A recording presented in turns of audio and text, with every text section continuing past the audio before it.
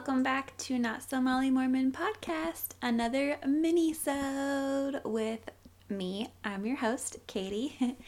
Thanks for being here. Today we have a story about missionaries.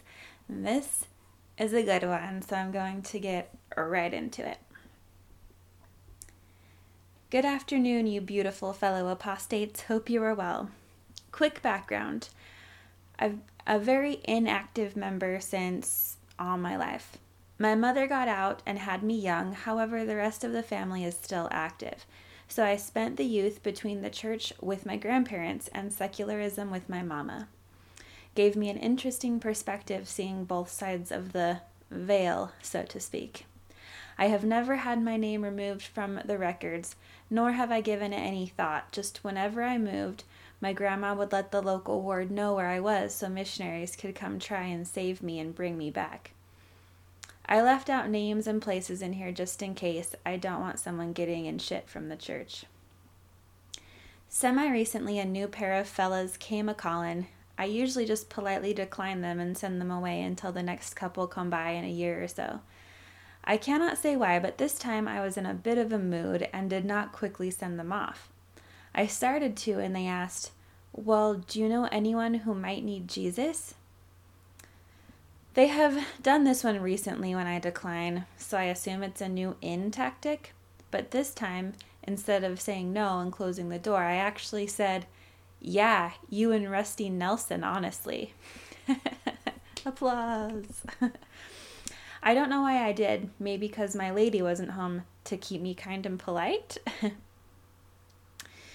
They were very, very taken aback. Actually had no words at first, just mouth agape. That's a nasty word. I apologized and offered to talk to them outside. I asked Elder First. That's what he calls him. He calls him Elder First and Elder Second. I asked Elder First how many wives he was going to have when he was done with his mission. He said one, of course, and started to give the polygamy is false talk. I interrupted and said, "No man can get to heaven but through polygamy," Brigham Young told us. He again tried to tell me that they didn't practice that anymore, and I said, but he was given divine revelation. That was the unchanging word of God. Both of them kind of stammered, trying to say that revelation can change.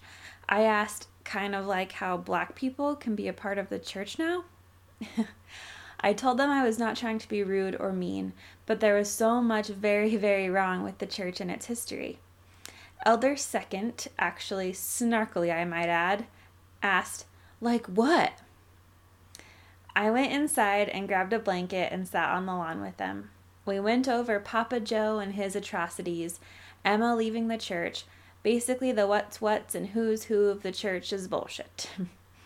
And they had a few counters they learned at training, but they didn't even know some of the truths. I asked them if they could show me evidence of the massive battles and civilizations, where all the horses went before they came with the Spanish. I told them I understand that they are asked to search only through the church for answers, but the truth will stand up to scrutiny. I told them, look it up, it's all there. Make up your own mind. Don't blindly believe me either. But to quote Darth Vader, search your feelings. You know it to be true. Elder First seemed to truly be thinking. He had a scowl on his face, but it wasn't directed at me, unlike his partner, who was as obstinate as any good Mormon. I thanked them for talking with me, and they started to leave. Elder First hung back for a moment, letting Elder Second get down the driveway. He asked me how it could be true, and where would he go? I told him you could go to Starbucks first, and then maybe later to the bar. I asked him what kind of a loving father would require families to be torn apart for eternity. Did he really believe that? He said it didn't make sense. How could he even look into it with everyone watching? He seemed dejected and crushed. I told him, on your P-Day, go to the library and use a computer there. Search there, but most importantly, search your heart. I told him if he needed a ride, I would even drive him. He thanked me, but said no thanks. This poor dude's shelf was already pretty shaky, I think, and I just tossed a heavy fucking load up on it. Anyways, I kind of put this whole thing out of my head until he came back alone one day in jeans. He said he was going home early and that he was scared, that the church was his whole life, and how could his whole life have been a lie? I told him he was only 20, his whole life was ahead of him. It wasn't a lie, it's called indoctrination for a reason. I told him it might be hard, but he would be okay. He thanked me and left.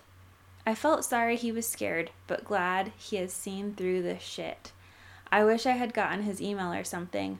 I imagine he is having whiskey and sex and a great fucking time. One more person's eyes open, and one less 10% for the church, I hope. But thanks for listening to my rambling. I am a large fan of apostating all over the place. Love your show, ladies. Keep at it, and don't let the haters get you down. Aw. Thank you. Apostating all over the place. Me too. I love that story, and I know I'm curious about what that missionary is doing now, but that's awesome that he left. I liked this email a lot because it made me think of what I would possibly say if missionaries came to my door or if I encountered them on the street, because I do see them quite frequently on their bikes or whatever. And I've thought, would I have the clarity of mind to have something really witty to say to them, or questions for them that actually might get them thinking about what they're preaching, So I think that's something to remember, is that the missionaries are people too. They're just these young kids that they're probably doing a lot of this for cultural reasons. They were pressured into it, but I know I do want to have a discussion with missionaries and see what they say to me, but I also want to be prepared going into that discussion. So this email was a great reminder of that. So thank you for sending it in. And all the rest of you, if you have any stories like similar to this, send us in your missionary encounter stories. We'd love to hear them. Thanks for listening. I will see you all next week. Bye.